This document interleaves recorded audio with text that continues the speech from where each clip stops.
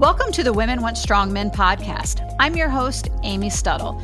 I believe it takes a strong man to appreciate a strong woman, and I'm here to bring a unique perspective to empower both sexes.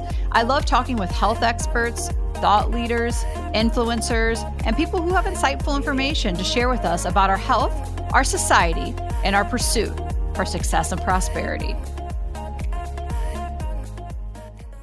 So thank you, everybody, for tuning in today. On today's episode, I'm with Dave Lee, one of the most respected voices in the testosterone optimization space. Dave is the founder of Advanced Fundamental Health, a coaching company that specializes in hormone replacement therapy and health optimization.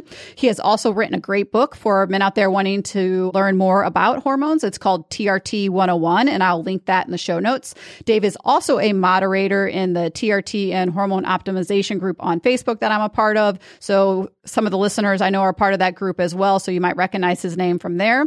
Dave lives in Europe, and so I appreciate him tuning in. I think he said 6 p.m. there. It's 10 a.m.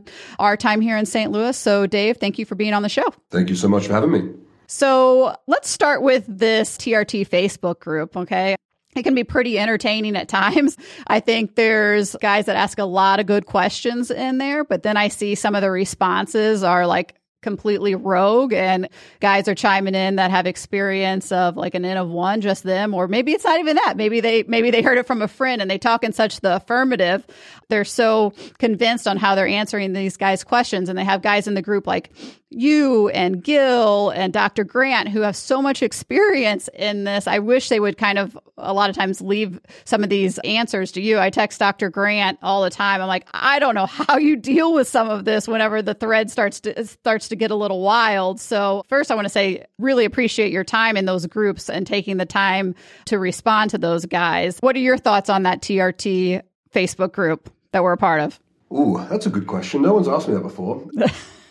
I think on my lunch break at my old job when I was bored, and I'd probably just chime in with a few things when the group was quite small. And my good friend Danny Bosser, who used to be one of the moderators of the group, he just called me one day, never spoken to him before, and he was like, "Who the fuck are you?" And I was like, "This is what I'm interested in." And he's like, "Look, like we need some more people to moderate this just to keep the discussion on track to make sure that people are actually getting the right answers, because there's a whole bunch of Facebook groups, and back then it was like there was a lot more forums. The Facebook groups weren't really as popular back in the day.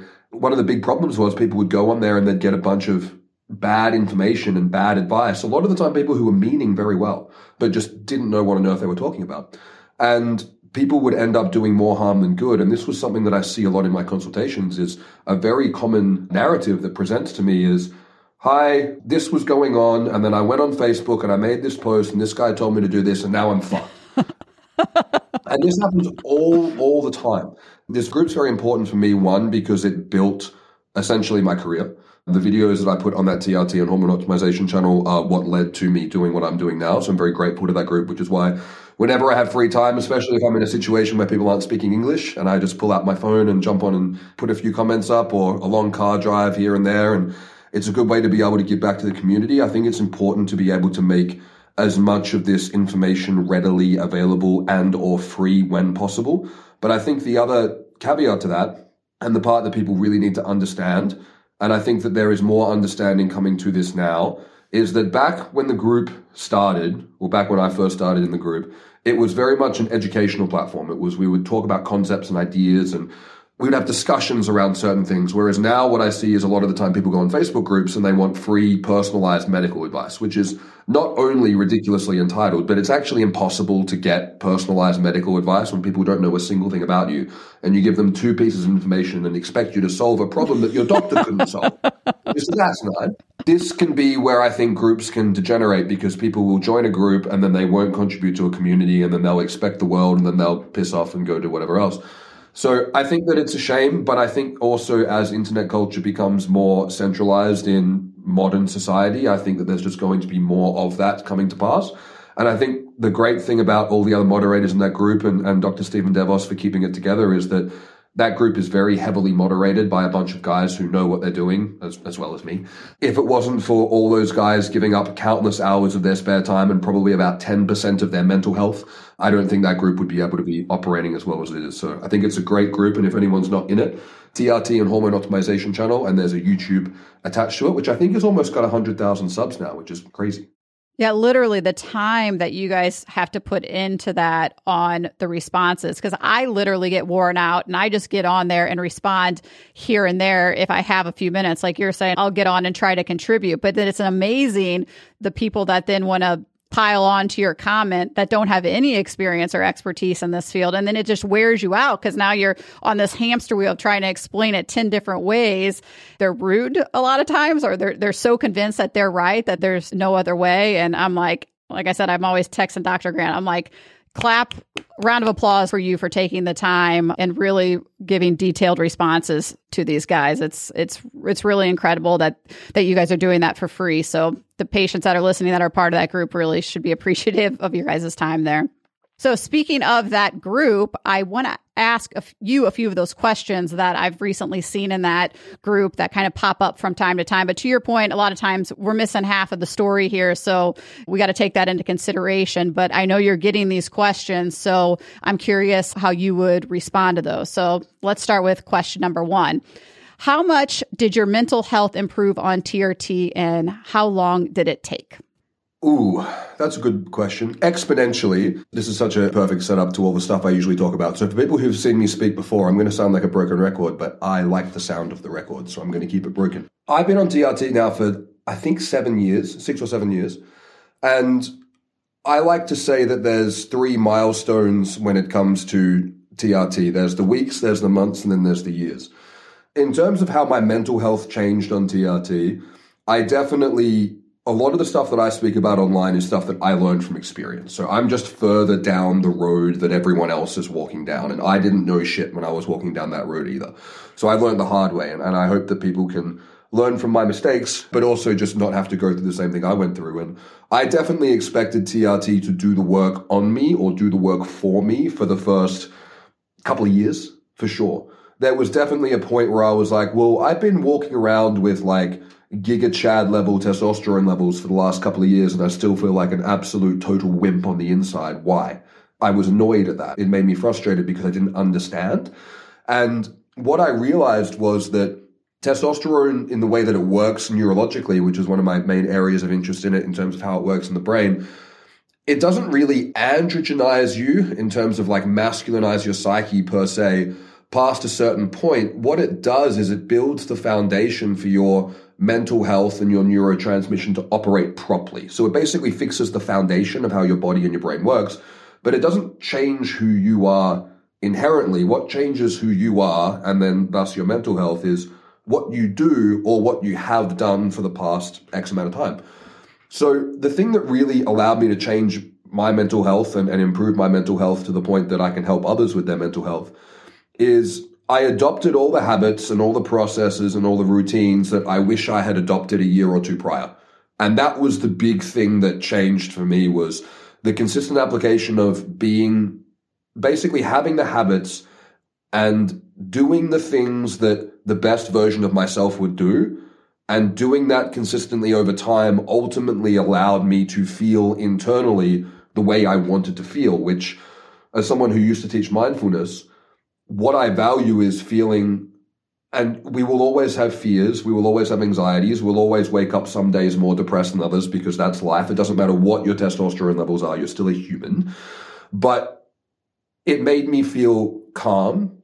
It made the voice inside my head not be so critical and so deprecating and so fearful. And it allowed me to be confident in myself, but what allowed me to be confident was the fact that I'd spent a few years deliberately building competence. And that's a quote from Jordan Peterson, is competence builds confidence. So I would say that my mental health has improved dramatically. You know, when I was in my early 20s, I was in a touring band. I was doing digital marketing, did a couple of different things at uni, running my own business. From the outside, I looked quite good, but on the inside, I always felt very afraid and always felt very timid and always felt very anxious about nothing, just afraid of everything, just learned fear. TRT gave me the foundation to be able to put the practices in to become the guy who overcame that, but it took years. So I would say that my mental health has improved exponentially beyond where it was before, to the point that I wouldn't even recognize my psyche beforehand, but it took a good 5 or 6 years of intentional work. And the first 2 years, I expected that work to happen by default, and it most certainly did not. So you taught mindfulness. I've heard you talk about this a little bit, but I want to expand upon it here because it's so important, and it's something that people kind of just want to skip over. It's kind of like the stretching at the end of a workout. People's like, I don't really need that. I just keep plowing through. I'm a Pilates instructor. I used to own a Pilates and a yoga studio. So I don't feel that way. I find it very important to my overall health and my mental being, but a lot of people don't fully understand that. So maybe let's expand upon your experience with mindfulness and how you taught that and the importance. Sure. So I used to teach secular, so non-religious based meditation and mindfulness workshops for parents and teachers to be able to teach it to kids. And the vision of the organization that I was working for, I was also doing some marketing for the organization, was that mindfulness was a critical skill for children to have.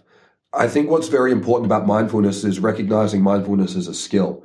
And just like if a child can't tie their shoes, we don't assume that there's something wrong with the child. We just assume the child hasn't been taught how to tie their shoes, or maybe they need to be taught a couple of times. I still tie mine with bunny ears. I think that's a fine way to tie your shoes, but you have to learn the skills. And some of us are better at tying our shoes than others from the bat. I wasn't.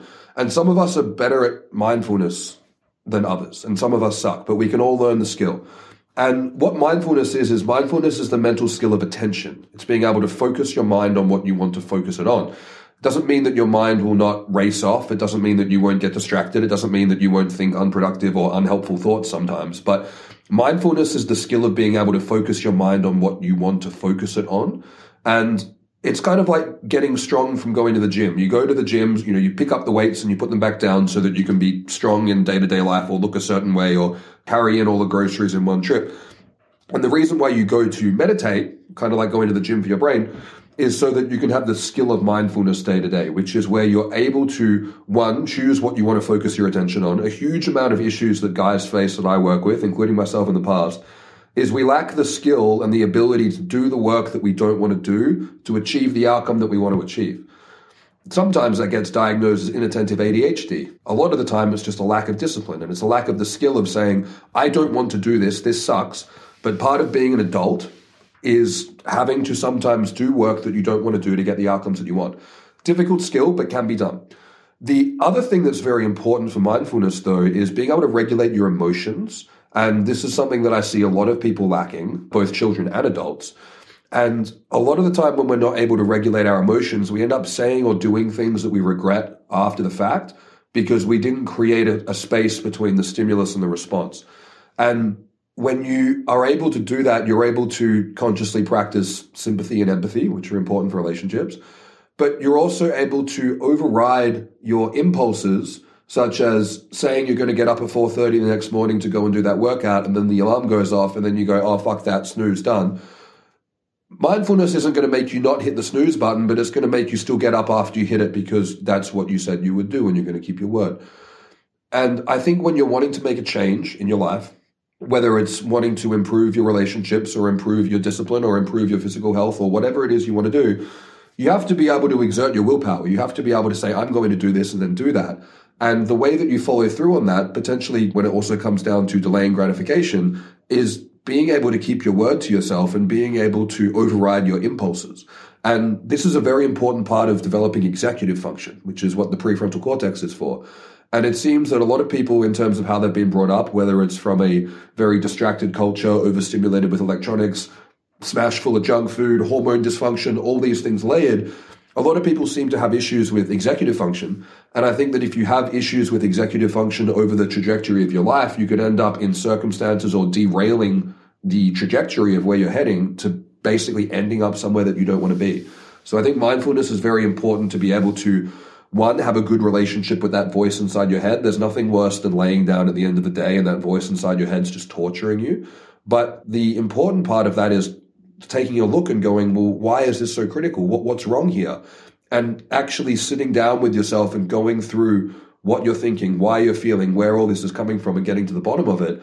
And then learning to put that shit aside and just focusing on the here and now, so that when you are having dinner with your wife, or you're watching a movie with a friend, or you're doing something you enjoy, or you're literally sniffing the flowers or walking through nature, you have the ability to actually put all that shit aside and just enjoy the present moment, because otherwise life passes you by because you're always just worried about shit and you never get to enjoy yourself. So I think that it's extremely important for all aspects of mental health, and it's ultimately the foundation to be able to be a conscious, productive human being. I'm really, really worried about this in children because of the way YouTube and TikTok is geared towards, well, everybody at this point, but towards our children with these 30-second quick clips. I mean, it's training these brains to be constantly stimulated. Next topic, next video, new people, new. And I'm like, man, these kids are really, really going to struggle to be present and to learn how to be mindful and meditate and all these things. I mean, I'm the parent that makes my child, I have the Aura ring. We both wear them. He's 12, but I make him do a meditation at night before bed because I'm like, no, you have got to slow the mind down. I mean, you're playing sports, you're at school, you're on well, he doesn't have TikTok, but you're watching YouTube videos, et cetera, et cetera. The mind has got to quiet itself. So are there any apps that you recommend or like easier ways for people to be able to kind of ease in to learn mindfulness and meditation? Yeah, absolutely. So I look at meditation kind of like training in the gym. It's like if you've never gone and lifted weights, please get a personal trainer, because otherwise you'll just learn things wrong and you hurt yourself. I don't think you'll hurt yourself by meditating without a PT. You might just get bored. But kind of like what you mentioned with stretching and Pilates, I think mindfulness is such a good example with that, because if you stretch and it feels horrible and you suck at stretching, that's not a signal to go, oh, stretching's not for you. That's to say you need to do more of this. That's why it feels horrible. Meditation's the same. So it's important to have a guide to teach you the skills, because focusing your mind on nothing is very simple but very difficult. It requires you sitting down doing nothing. It's free, or the app will cost whatever, but it's a free process. But it's very boring, which makes it very difficult, especially if you've never been still with your mind before. So the best thing to do is to find a narrator who doesn't piss you off. If you get 2 or 3 minutes into it and you go, fuck, this person's voice is annoying, not for you. Try something else. So you got to just find a voice that you like. I like Headspace, Andy from Headspace. Some people say it's too wafty or it's too... I like that it's wafty, so I like Headspace. Some people like Waking Up by Sam Harris. It's not really for me. It's much more logical, straight to the point, neuroscience, time to meditate. For people who don't like Headspace, they often really like Waking Up. So I recommend getting the trial of both of those. And if you've got kids, there's an app called Smiling Minds. That's a really good one as well, because it's got programs for children. The other thing that's really helpful, one is because as soon as I say it's a Navy SEAL thing, all the guys are like, oh, fuck yeah, I'll do that. There's a skill called box breathing. And if you search on YouTube, like box breathing, there'll be like animations, which is like breathe in for 5, hold for 5, breathe out for 5, hold for 5, which will slow your breath down to 3 breaths per minute. And that's like a scientifically validated way to drop into the parasympathetic nervous system as quickly as possible. So that's a way to do it for guys who are like, I want the quickest, fastest, most efficient way to learn this skill. That's a good way to do it as well. But I think the best intro to meditation, I used to do this in workshops. I've probably done it 50 times in my life, and it's great for people who've done it a bunch of times, never done it before, used to do it, and they're coming back to it. You jump on YouTube and you search Alan Watts 15-minute guided meditation, and it's like an explanation of meditation while you're meditating to it. It's a great one, really good. Just click the one that says no ads. Some genius put an ad in the middle of a 15-minute guided meditation, so don't click that one. Click the one with the ad. But that one's phenomenal. So Alan Watts guided meditation, box breathing on YouTube, or Headspace, or Waking Up. They're my recommendations. Or Smiling Minds for kids. Okay, awesome. Those are great to know. I love giving the listeners like tangible takeaways so they can actually put some of the stuff into place. So I'll also link those apps and stuff in the show notes to make it easy for people to follow. And I'll try to find that YouTube video too, so I can attach that for everybody. So, okay, moving on to another question in the TRT group from a guy. It says, my libido is non-existent and it has been for years. I'm on every other day sub-Q injections. Any idea why I have no libido? Okay, this is a great question as an example. It's a terrible question from actually being able to answer it, but it's a great question because more than 50% of questions online involve the dude's dick. Whether it's how hard it is, how much semen he makes, how quickly the semen comes out, how it feels when he touches it, it's just, that's what it is. And I understand that.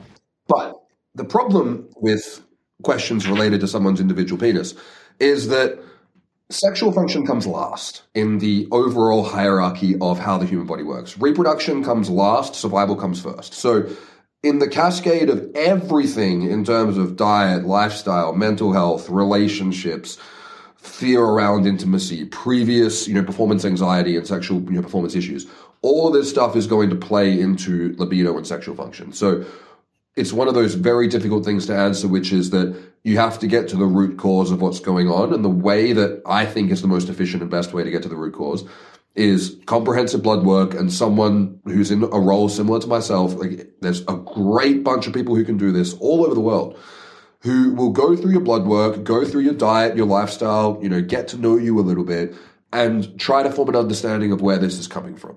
The biggest ones that I see for why someone's libido doesn't work is the simple one is hormones being off. But a lot of the time the hormones are trash because they're trashed for a reason. A lot of the time people have terrible hormone profiles because they should have terrible hormone profiles because they're eating tons of junk food, they're not exercising, and they're drinking and using a bunch of drugs. You can't feel fantastic and treat your body like crap. You can't have poor physical health and optimal mental and sexual health. That is unrealistic expectations. The world does not work like that.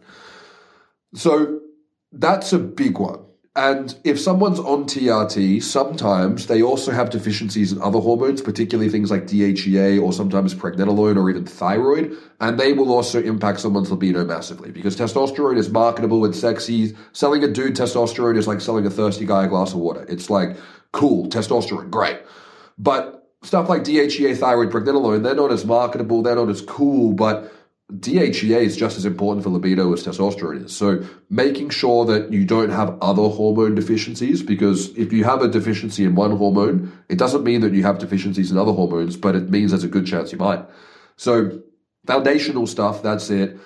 The other one is like SSRIs, antipsychotics, sleeping medications, anti-anxiety drugs like benzodiazepines, opioid use. All of this stuff will mess with your sexual function in a myriad of ways. Finasteride. Yeah, if you're using finasteride, then that's an even bigger one. That's a huge one. Topical dutasteride, oral finasteride, whatever, even minoxidil topically or orally will mess it up too. So drugs is a big one, including prescription medications. Alcohol is another one. Unfortunately, people need to wrap their head around even a few drinks a week for a lot of people will mess with your overall health, especially long term. Getting rid of binge drinking, doing more exercise, actually having good cardiovascular fitness, all these things are really important. And then sometimes there'll be this contention and they'll go, well, that might be true. I eat too much junk food. I don't exercise. I drink a bunch of booze. But before I started TRT, I didn't have any of these problems. I'll go, why is that? It's a very fair, good question to ask. And we don't have a research paper to explain exactly why this is. But my theory on this, which is what I spoke about at Silverback and what I've spoken about in the group a lot, is that when you hijack your endocrine system, which is what you're doing with TRT, you're basically going, look, hey, buddy, you're not producing the amount of testosterone that I believe that you should be. And sometimes they're correct in saying that. Sometimes they're way off.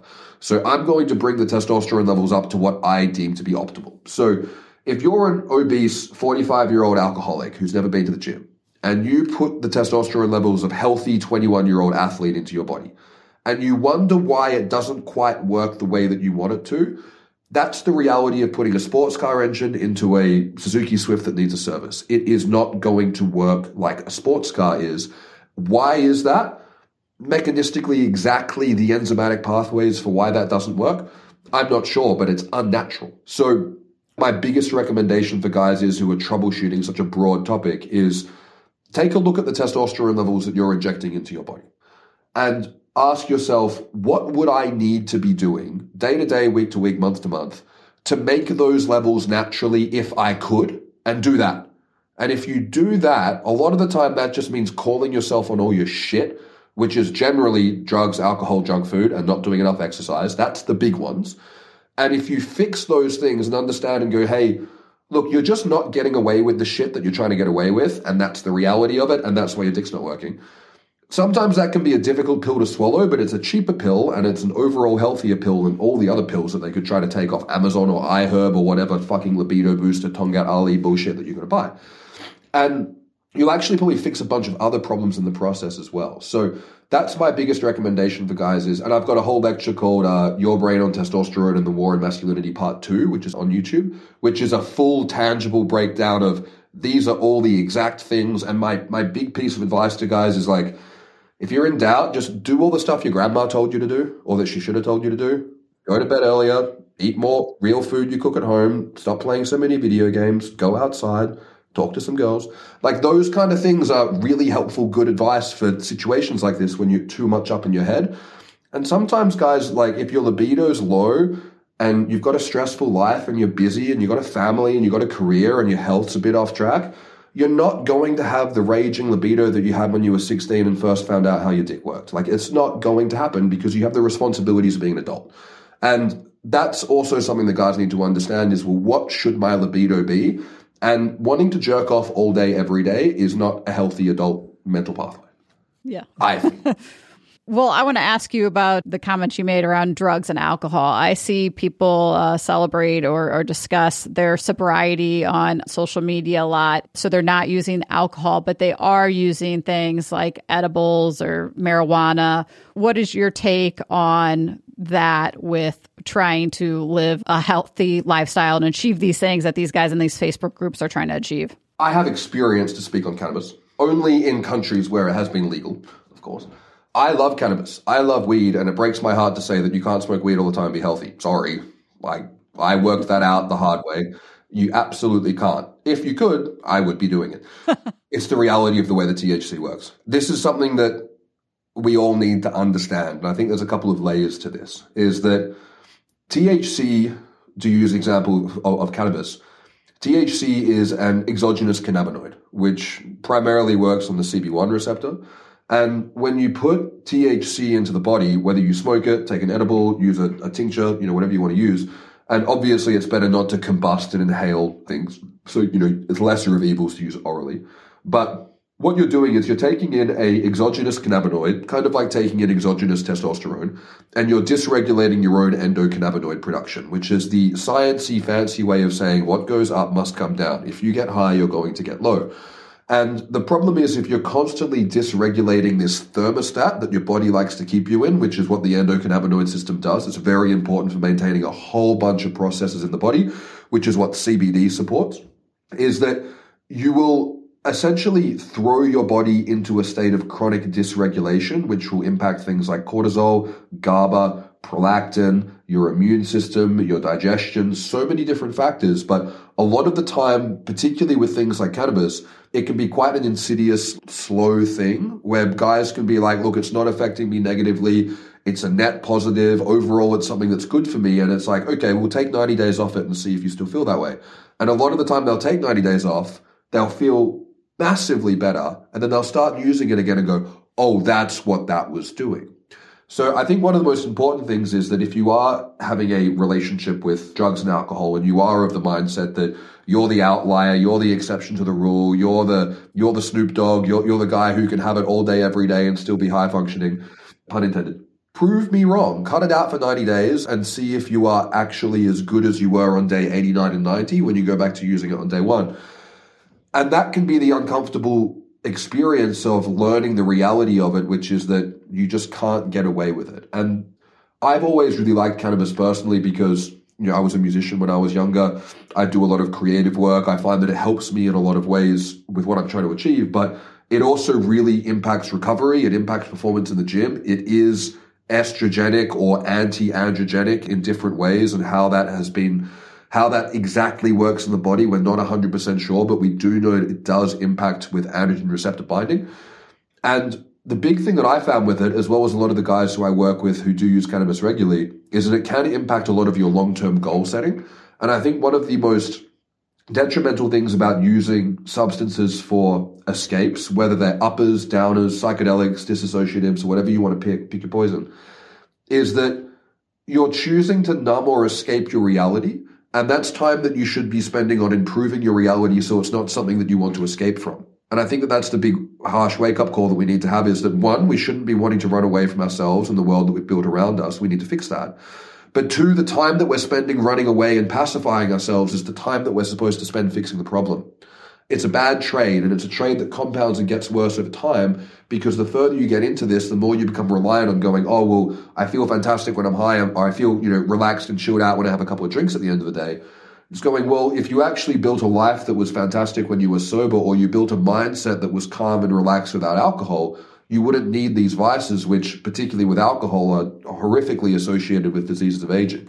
So when it comes to all substances of intoxication, I think we're better off without them. And I think that if people are going to use things like cannabis or other psychedelics, I would put cannabis in the psychedelic category, is to use them in the minimal effective dose, potentially with supervision if needed, and use them with intention. But using any drugs regularly is going to impact your baseline state. And I think what we want to optimize in this space, or what I believe we should want to optimize, is optimize our baseline state every day. Not how do I feel after I take $20 worth of supplements off Amazon and do my 2-hour morning routine and all this kind of stuff. No, how do you feel day to day, hour to hour, week to week when you're just doing your thing? And I think that if you spend the time improving all aspects of your physical, mental health, your biological health, getting proper health coaching, all these different things, we can build ourselves into people who are living and engaging in a world that we don't want to alter our state of consciousness because we're good. I actually did hear that Snoop Dogg stopped smoking. I saw that. That's how you know. I don't know what's going on. I'm like, what happened here? So next question is, I think you and I both responded to this gentleman on this Facebook group, but it's a good question, and we get a similar question frequently. He says, when it comes to TRT, when is the point of no return? Approximately speaking, of course. I understand every human is different, but I'd like to gather a consensus. The point of no return is when you had hypogonadism and you needed TRT in the first place. I think that's a cop-out answer because it's not the answer that he was looking for. But most of the answers that people were looking for are just pacifying insecurity, or they're dealing with unrealistic hypotheticals that don't mean anything. So the whole question around how will using exogenous testosterone impact my natural production? Good question. We don't know that much on this because every study that I'm aware of that's been done on giving guys testosterone for a period of time has showed a 100% recovery rate after they withdraw it. They don't do a PCT, they don't do anything, they just stop giving them the treatment, and then their levels bounce back to exactly where they were before. But we know in practice from working with heaps of guys who've done just that, but have also a lot of the time dabbled in non-bioidentical anabolic steroids or very high doses of testosterone, that they do a PCT or they don't do a PCT and they end up 6 to 12 months down the line with like half the levels they had before. And I think the age that you hijack the system is a factor. I think your baseline state of health is a factor, but I don't think that's what we're talking about when it comes to TRT. And I think a lot of guys are coming into the TRT space. And again, I understand why they're coming into the space, because they're going, well, I may not have deficient testosterone, I may not have medical hypogonadism, but I think I would feel better and live a better quality of life if I had double or triple the testosterone levels I have now. I don't disagree with that, but I think that that's a point that people need to make the consideration of, which is that if you are starting TRT, it should be because you do have medically indicated hypogonadism. And sometimes the levels that people actually become hypogonadal relative to the reference range are like in the middle of the range. So a lot of the time guys are going, oh, well, my testosterone levels aren't that low. It's like, bro, they actually are. And that's why you feel the way you feel. But the thing that people need to consider when you start TRT is that you are hijacking your natural testosterone production. You are shutting down your natural system. And the longer you do that for, the more of a risk that you run that when you stop doing the treatment, your levels are going to come back worse than they were before you started. Now, if your levels are shot to shit and circling the drain, and if you come back at 50% of shit and you're just at shitter, then it's probably not going to be a discernible difference. If you felt absolutely fucking horrendous before and you come back with lower levels, you're probably just going to feel as bad because you were below a threshold where you needed an intervention. But if you're in a situation where your levels aren't actually low, you just want them to be higher because that's what you want, Firstly, look at earning those higher levels yourself. You should only be looking at this conversation if you've completely tapped out everything from a diet and lifestyle perspective, because you're going to have to do all those things anyway to tolerate the testosterone at the end of the day, whether you like it or not. Otherwise, you'll end up crying in the groups, and I'll tell you the same thing. Well, after round and round the hamster wheel with this guy, his T level when he started was 150. So for some reason, so I was like shaking my head with this guy. I'm like, you're worried about your T level coming back lower than 150? It's already shit. Like you said. It's like, if it comes back at like a 50%, you're not really going to notice that much of a difference. It's like if I hit you in the face with a wooden block or a baseball bat, it's still going to really fucking hurt. Like it's going to be past the threshold point of pain. This is a really big point that guys need to understand, is that I do understand, because when you have low testosterone, you're going to be less confident, you're going to be more risk adverse, and you're going to have difficulty making commitments and decisions.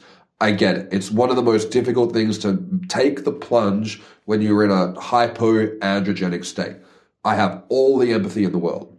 But a lot of the time, making difficult decisions in life and making a commitment does involve taking the plunge. And sometimes we just need to sack up and look at things logically. And ideally, this is where it's super important to have someone in your court who is a practitioner or a provider who actually has your best interest at heart and actually knows what they're doing. Because if you go to someone who's just selling you testosterone, they're selling you the panacea. They're going to say, well, this will solve all your problems. It won't cause any issues. And you should buy this testosterone from us. But if you can have someone who can look at it and give you that feedback and go, dude, don't even worry about it because you've got literally nothing to lose with a testosterone of 150, then it becomes less of a actual tangible problem and just more of a anxiety and insecurity that needs to be coached and needs to be soothed, and reassurance needs to be provided. And that's totally normal, and that's totally part of what happens. But if you're in a situation where your testosterone's like 350, 400, 450, and you're not sure if it's coming from the test or if it's because you're not sleeping properly or you're taking this or whatever, understand that if you shut down your natural production and it comes back lower later, and you've therefore created an acquired dependence on testosterone, you really want to make sure that you needed that before you did that. And that's why it's so important that guys check your thyroid, check your adrenal hormones, check your diet, check your lifestyle. I've had so many guys who come to me and they're like, I started testosterone, my levels are great, but I still feel like shit. And they had Hashimoto's thyroiditis the whole time. And they're like, well, we fixed their thyroid, they feel great. And they go, well, did I need TRT to begin with? And it's like, well, you got it now, maybe not. And that's the tricky thing, is like, if you've started this, you've made the commitment to do it. Can you pull the ripcord after 8 to 12 weeks or 16 weeks and recover your levels? Probably. But should you do it under the guise that you can? No. I will say, with us seeing, thousands of men at this point, it does seem like, I think you bring up a good point with, it depends on when they started, how old they were, and if they did performance enhancing drugs, SARMs, all these things when they were younger. But like the average guy that's coming to see us, if they decide that to get off of it, it does seem like they go pretty close to baseline, or maybe there's some slight decline with age related if they've been on it for a couple of years. But I have to say, it doesn't seem like we're seeing like, oh, they started at 400 and then they come off of it, and now their testosterone stays at the 100 the rest of their life. That doesn't seem like what we're seeing in clinical experience. Yeah, and it's definitely not something I see either. And I think that it can happen. I think there's a minority chance that it could happen, but I think it's a pretty big risk to take. So that's why I like to tell guys that they're like, look, can I do a trial of it? And I'm like, I wouldn't frame it as a trial. Can you pull the ripcord if something happens? Yeah, but you should go into this with the premise of, yeah, it is a lifelong thing.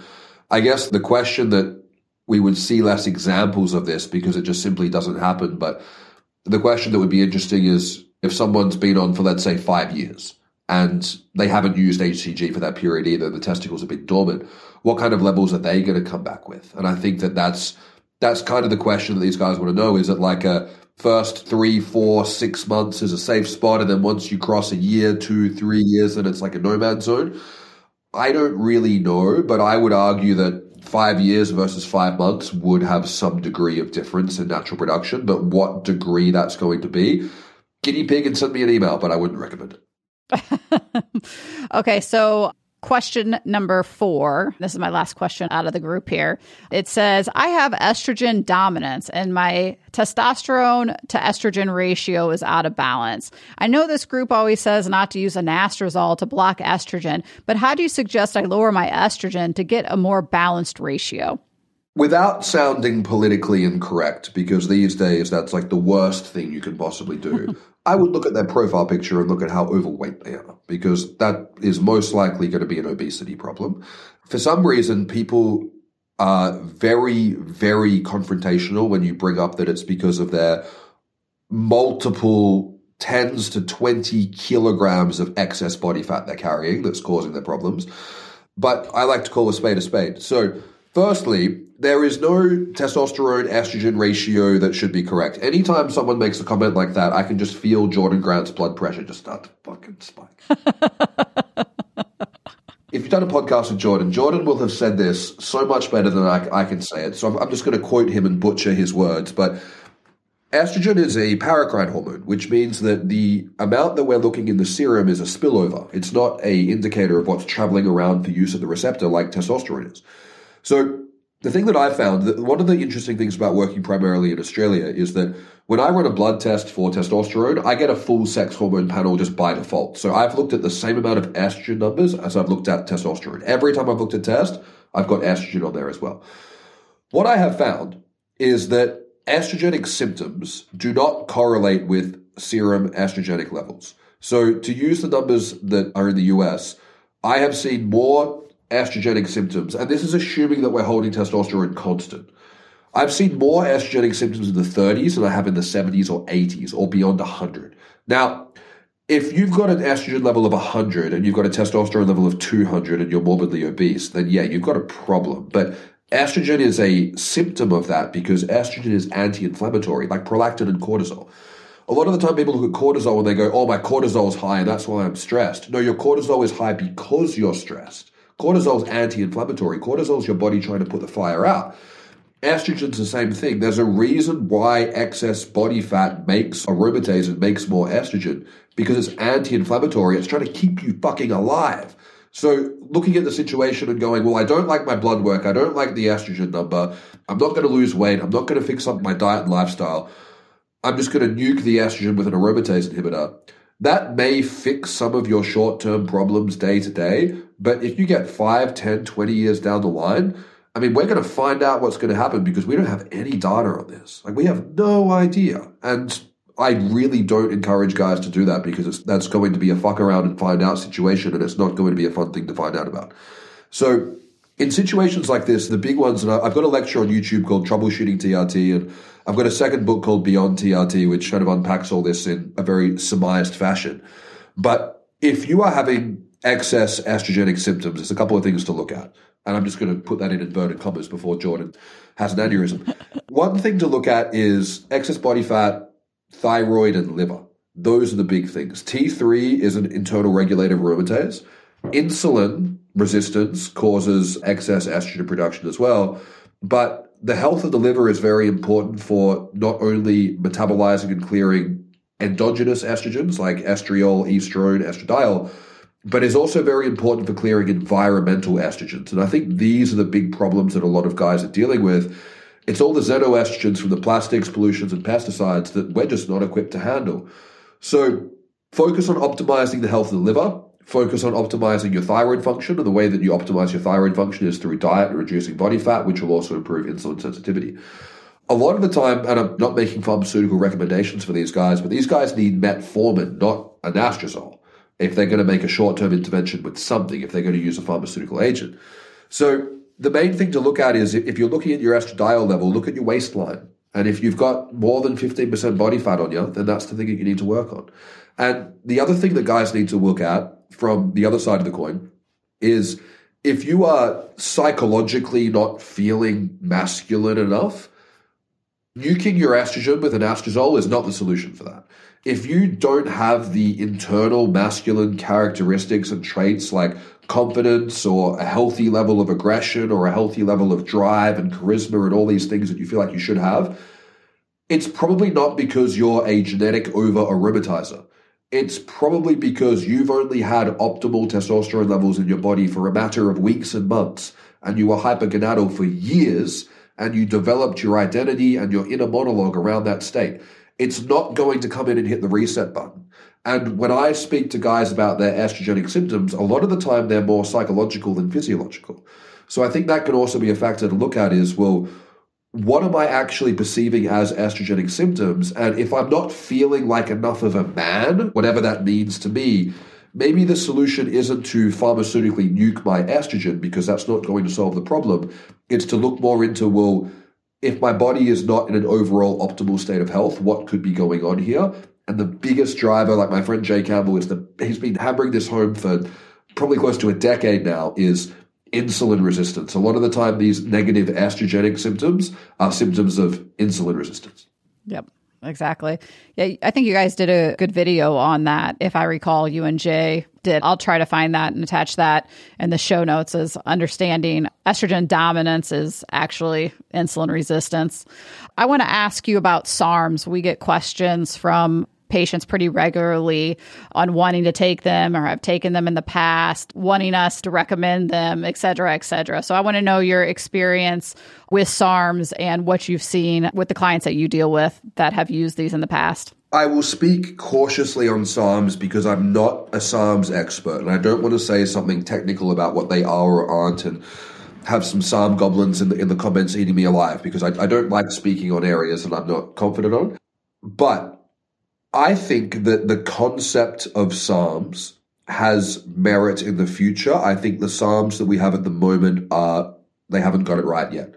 It's like they're, baking cookies and they haven't quite got the ratio of the ingredients right yet. But I think the concept of a SARM could have some kind of medical application. Now, what that application is, I don't know, not my field. Potentially for things like how they use oxandrolone for burns, having something that can actually prevent muscle wastage but not be androgenic in a clinical setting, that could be fantastic. And then from a muscle building standpoint for professional bodybuilders, could that be something that could produce less side effects in going into a super physiological territory than excess testosterone or non-bioidentical androgens? Perhaps there could be merit to that. The problem with the SARMs at the moment, and that SARMs as a category, is that, one, there's nowhere near enough safety or efficacy data in humans. Two, they cause side effects. But the main thing that we're putting into the body is we're putting in something that's activating the androgen receptor, but it's not doing all the other stuff that testosterone does. So I like to come back to, and I know it's not a perfect example, it's more of a explanation for why I'm not a fan of the non-bioidentical androgens, like anabolic steroids, is I kind of bring it back to like female birth control. Is that if we're looking at like a progestin, which is agonizing the progesterone receptor, but it's not doing all the same things that progesterone does, but it's also not metabolizing into all the different metabolites of progesterone and then having all the balancing effects of that, what are the downstream consequences of that over time? We don't really know. And this is my concern around using androgens that aren't bioidentical testosterone, is when you're not getting the appropriate metabolization into estrogens and DHT and getting the balancing effect of all these the way that the body is intended to be, we don't really know what the consequences of that are going to be beyond an 8 to 12 week controlled trial looking at one or two variables. And this is why I think when we're in a situation, and I'm biased, I don't really work with like big professional like Olympia bodybuilders. Not my field, not my thing. I think if you're going to get into that, there is a degree of risk that you just have to accept. You're throwing caution to the wind. But when it comes to the sake of what I would call like a recreational athlete, someone who just wants to be healthy, fit, strong, and do these things, I think that once you go beyond optimizing a TRT dose to the optimal amount of testosterone that a healthy male should have, once you go beyond that into a supraphysiological territory of androgens, even if you are using bioidentical testosterone, you're going to be dysregulating a whole bunch of your body's systems. You're going to be overstimulating your central nervous system. You're going to be impacting recovery. You're going to be impacting digestion. You're going to be impacting a whole lot of things because you're putting in more than your body can handle of something that is critical to the way that your body is governed. So I like to focus more on what can we do nutritionally and what can we do training-wise. A lot of the time, guys are reaching for SARMs and steroids before they even get a personal trainer, which is ridiculous. So you want to make sure that your training intensity is dialed in. You want to make sure your recovery is dialed in. You want to make sure that your programming is dialed in, all of these things. And a lot of the time what I see is guys are looking for SARMs and steroids because they're not wanting to invest the money, time, effort, and intensity in these things. And they're looking for the biohack. They're looking for the shortcut. And it might work a little bit. Like if you pump a bunch of gear into someone who's eating averagely and training averagely, they'll get bigger. but they won't get healthier and they probably won't feel as good as they can feel. So I have my 3Cs natural cycle that I call it, which I recommend for my clients who are wanting to use something like SARMs or adding in a bit of Anavar or Proviron or Primobolan or whatever they want to add to their TRT, which is you get all those things in check and then you add in 1 to 2 grams of carnitine tartrate, 5 grams to 10 grams of creatine monohydrate, and 500 milligrams of phosphatidylcholine, your 3Cs. So you've got androgen receptor upregulation, you've got 5-alpha reductase upregulation, and you've got supporting elimination of xenoestrogens. And then the other one to add in, which doesn't fit into my 3Cs, so it pisses me off, but 3Cs plus vitamin D, 10,000 units of vitamin D. We know that that's extremely positive for androgen receptor function. And if guys can do that and eat an extra 50 grams of protein a day, and eat good quality food that their body digests, sleep well, and train hard, I have seen guys get absolutely stellar results from that with TRT as the foundation versus adding in Ostarine or whatever SARM they're adding in, or adding in a bit of sports TRT or whatever they're calling it. But they also feel better when they do this, and they learn how to support their body getting to where they want to go. And I really like this idea of let's work with the body, not on the body, and let's not trade off having to pay back consequences in the future for stuff that we want. Exactly. I mean, this is about health optimization. This is not about what you looking shredded at the beach. We want overall health optimization for sure, not taking shortcuts to get there. We're already approaching our hour. This time has flown by, but there were 2 supplements that I wanted to ask you about. So maybe you want to briefly talk about both of them or pick one. It was melatonin and omega, because you put out some good content around those 2 topics. So I'll let you choose, or if you want to try to do both. I'll do both. I got all the time in the world. Depends if you want to hear me ramble. I just finished up writing a couple of chapters on my next book for these, so they're fresh. So I'm very big on omega-3 supplementation, and this has become controversial in the recent years on the interwebs because some people, intelligent people, lump all polyunsaturated fats into the same category. And people can read the works of people like Paul Saladino, Ray Peat to hear like a contra-argument to what I'm presenting, which is that all omega-3s can oxidize in the body and become rancid and so on and so forth. But my counter-argument to that is the thousands and thousands of studies showing the benefits of omega-3. And it is one of the most heavily studied molecules for just about every condition and ailment that we've ever seen and researched. And the way that I look at it, I'm 31, and I was brought up with fantastic parents who were indoctrinated into the post-industrial revolution diet model, which is that heart-healthy oils like sunflower oil and canola oil are fantastic for cooking, and feeding your kids a whole bunch of deep-fried shit isn't going to cause them any problems. I think that we've got a whole generation that was brought up on omega-6, very, very heavily laden food with minimal amounts of omega-3s. And I think that correcting that balance is one of the best things that we can do. I don't have a time machine. I can't undo the first 30 years of my life, but I can consciously choose what I'm going to do for the next 30. And I think that even when we look at people, like if you're eating the perfect clean diet and you cook everything yourself and you never eat out and everything is made yourself and you've been doing that for ages, you're sweet. Don't worry about it. But for the people who eat out every now and then and get a bit of this, get a bit of that, or haven't been eating perfectly their whole life, I think that omega-3s make a huge difference. And something that Rhonda Patrick's talked about it, I think even Andrew Human's talked about it on a podcast as well, is that people aren't dosing these high enough. They're dosing the equivalent of having like a fork full of salmon. So if you want to get the equivalent of like the omega-3 every day of having like a good amount of salmon, which is I'd call 150 to 250 grams. Like if you look on your plate and go, yeah, that's a good amount of fatty fish to eat per day.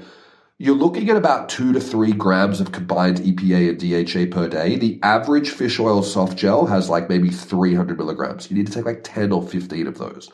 So when people say, oh, omega-3 doesn't do anything, it's like, well, that's because you're having a fork full of salmon. Yeah, that's not going to do shit. But the studied doses tend to be 1 to 3 or 2 to 4 grams of combined EPA, DHA per day. So for people who want the tangibles, I have done the biggest spreadsheet ever going through all the brands that aren't shit, eliminating for all the ones that are not tested for mercury. We want them in the triglyceride form. And then we want to find the ones that are not an astronomical ripoff because they're made in the clouds in Norway by Thor himself or something. The best brand that I've found, no affiliation, is Sports Research. And they do a product called, and I've been recommending this for years, it's called Triple Strength Omega. One of those soft gels is 1 gram of combined EPA DHA per soft gel. The Now Foods one, I think, is like 750. Other ones that say they're strong are like 500. This one's a gram per soft gel. And there was a study, and I use that term very loosely, that suggested that all the fish oil that you buy is rancid. And you can read the study. You can read the abstract that flows around Reddit and YouTube. And the study is literally some dude went into GNC and bought like 4 bottles of fish oil that the guy behind the counter recommended, and 3/4 of them were rancid. All that study shows is that GNC sells off fish oil. It doesn't extrapolate out at all. But it is still very important that you use high quality fish oil. If you're worried that your fish oil is rancid, bite it open and find out. And if it tastes like shit, then yeah, it's rancid. So never get budget fish oil. And if you're somewhere that's particularly hot or you travel a lot, look at krill oil, because the astaxanthin in it will prevent it from oxidizing. Again, Sports Research make a great one. So I personally take 4 grams of EPA DHA per day from Sports Research. Comes in like a big 180 count bottle. Great product. If Sports Research want to hook me up, cool. Omega-3s are fantastic because what they're doing in the body is they are balancing out all the pro-inflammatory effects of the heavily omega-6 laden diet that we've had for a long time. But I particularly find them useful for people who are dealing with chronic inflammatory conditions, things like autoimmune conditions, things like chronic injuries, even things like low-grade mental health issues like anxiety and depression. I find that all of these things can often benefit from people take things like curcumin, CBD oil, all these different anti-inflammatory supplements, baby aspirin, all these different things that people are trying. One of the best things that you can do is high-dose omega-3 fish oil that represents getting a good amount of healthy fatty fish in the diet. So that's one of my favorite ones. It's also a great intervention for hypertension as well. One of the first things people should look at for hypertension is what's your cardio like and what's your omega-3 to omega-6 ratio like. Fix those 2 things and you often won't need the blood pressure medication, but you'll also avoid just switching off the alarm bell that high blood pressure is, and you can potentially fix the issue. I also see triglyceride levels cut in half when guys use proper doses of omega-3s as well. Very, very rare to see someone with elevated triglycerides who are using proper omega-3 supplementation. Now, when it comes to melatonin, I'm a big fan of melatonin personally. As someone who's got a couple of back injuries, melatonin is wonderful for me.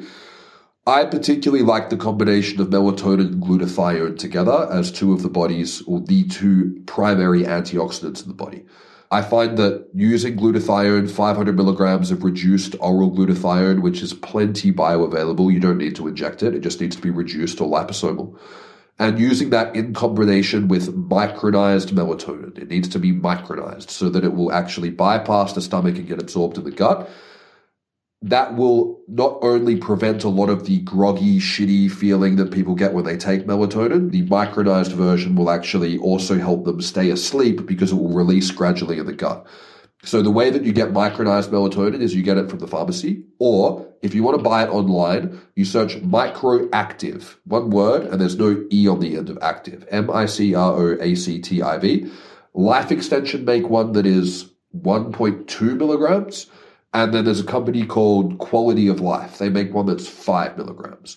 And what I tell people when it comes to trialing melatonin, some people only need a very small amount, like 0.1 of a milligram. If that's you, then stay with that. But if guys are wanting to try higher doses of melatonin for like antioxidant effects, I personally use 50, but I worked up to it quite slowly, is buy the 1s and buy the 5s and work up by a milligram or 2 every few days to find the dose that allows you to sleep through the night and wake up feeling rejuvenated and recovered in the morning. And for a lot of guys, that dose can be 5 to 10 milligrams, but for plenty of guys, it can be 1 to 3. But if you do have issues like bulging discs or injuries that cause you pain and discomfort when you're sleeping and you struggle to get comfortable, don't be surprised if you benefit from pushing melatonin up to 10, 20, 30, even 50 milligrams and beyond, because that can be something that does tend to reduce that inflammation while you're sleeping and allow you to actually rest and recover and sleep properly with those injuries. Oh, those are some good tips. Well, We came in basically right at an hour. David Lee, I appreciate your time. I'm going to attach all of this information, or as much as I can, that I can track down here, into the show notes. If you have any questions, you can always email me at podcast@amystuttle.com, and I'll attach Dave's Instagram and website and stuff like that. He puts out content on a regular basis that I think you guys would enjoy. So, Dave, I appreciate your time today. Thank you for having me. Great conversation, and looking forward to chatting further in the future. Awesome. Thank you, guys.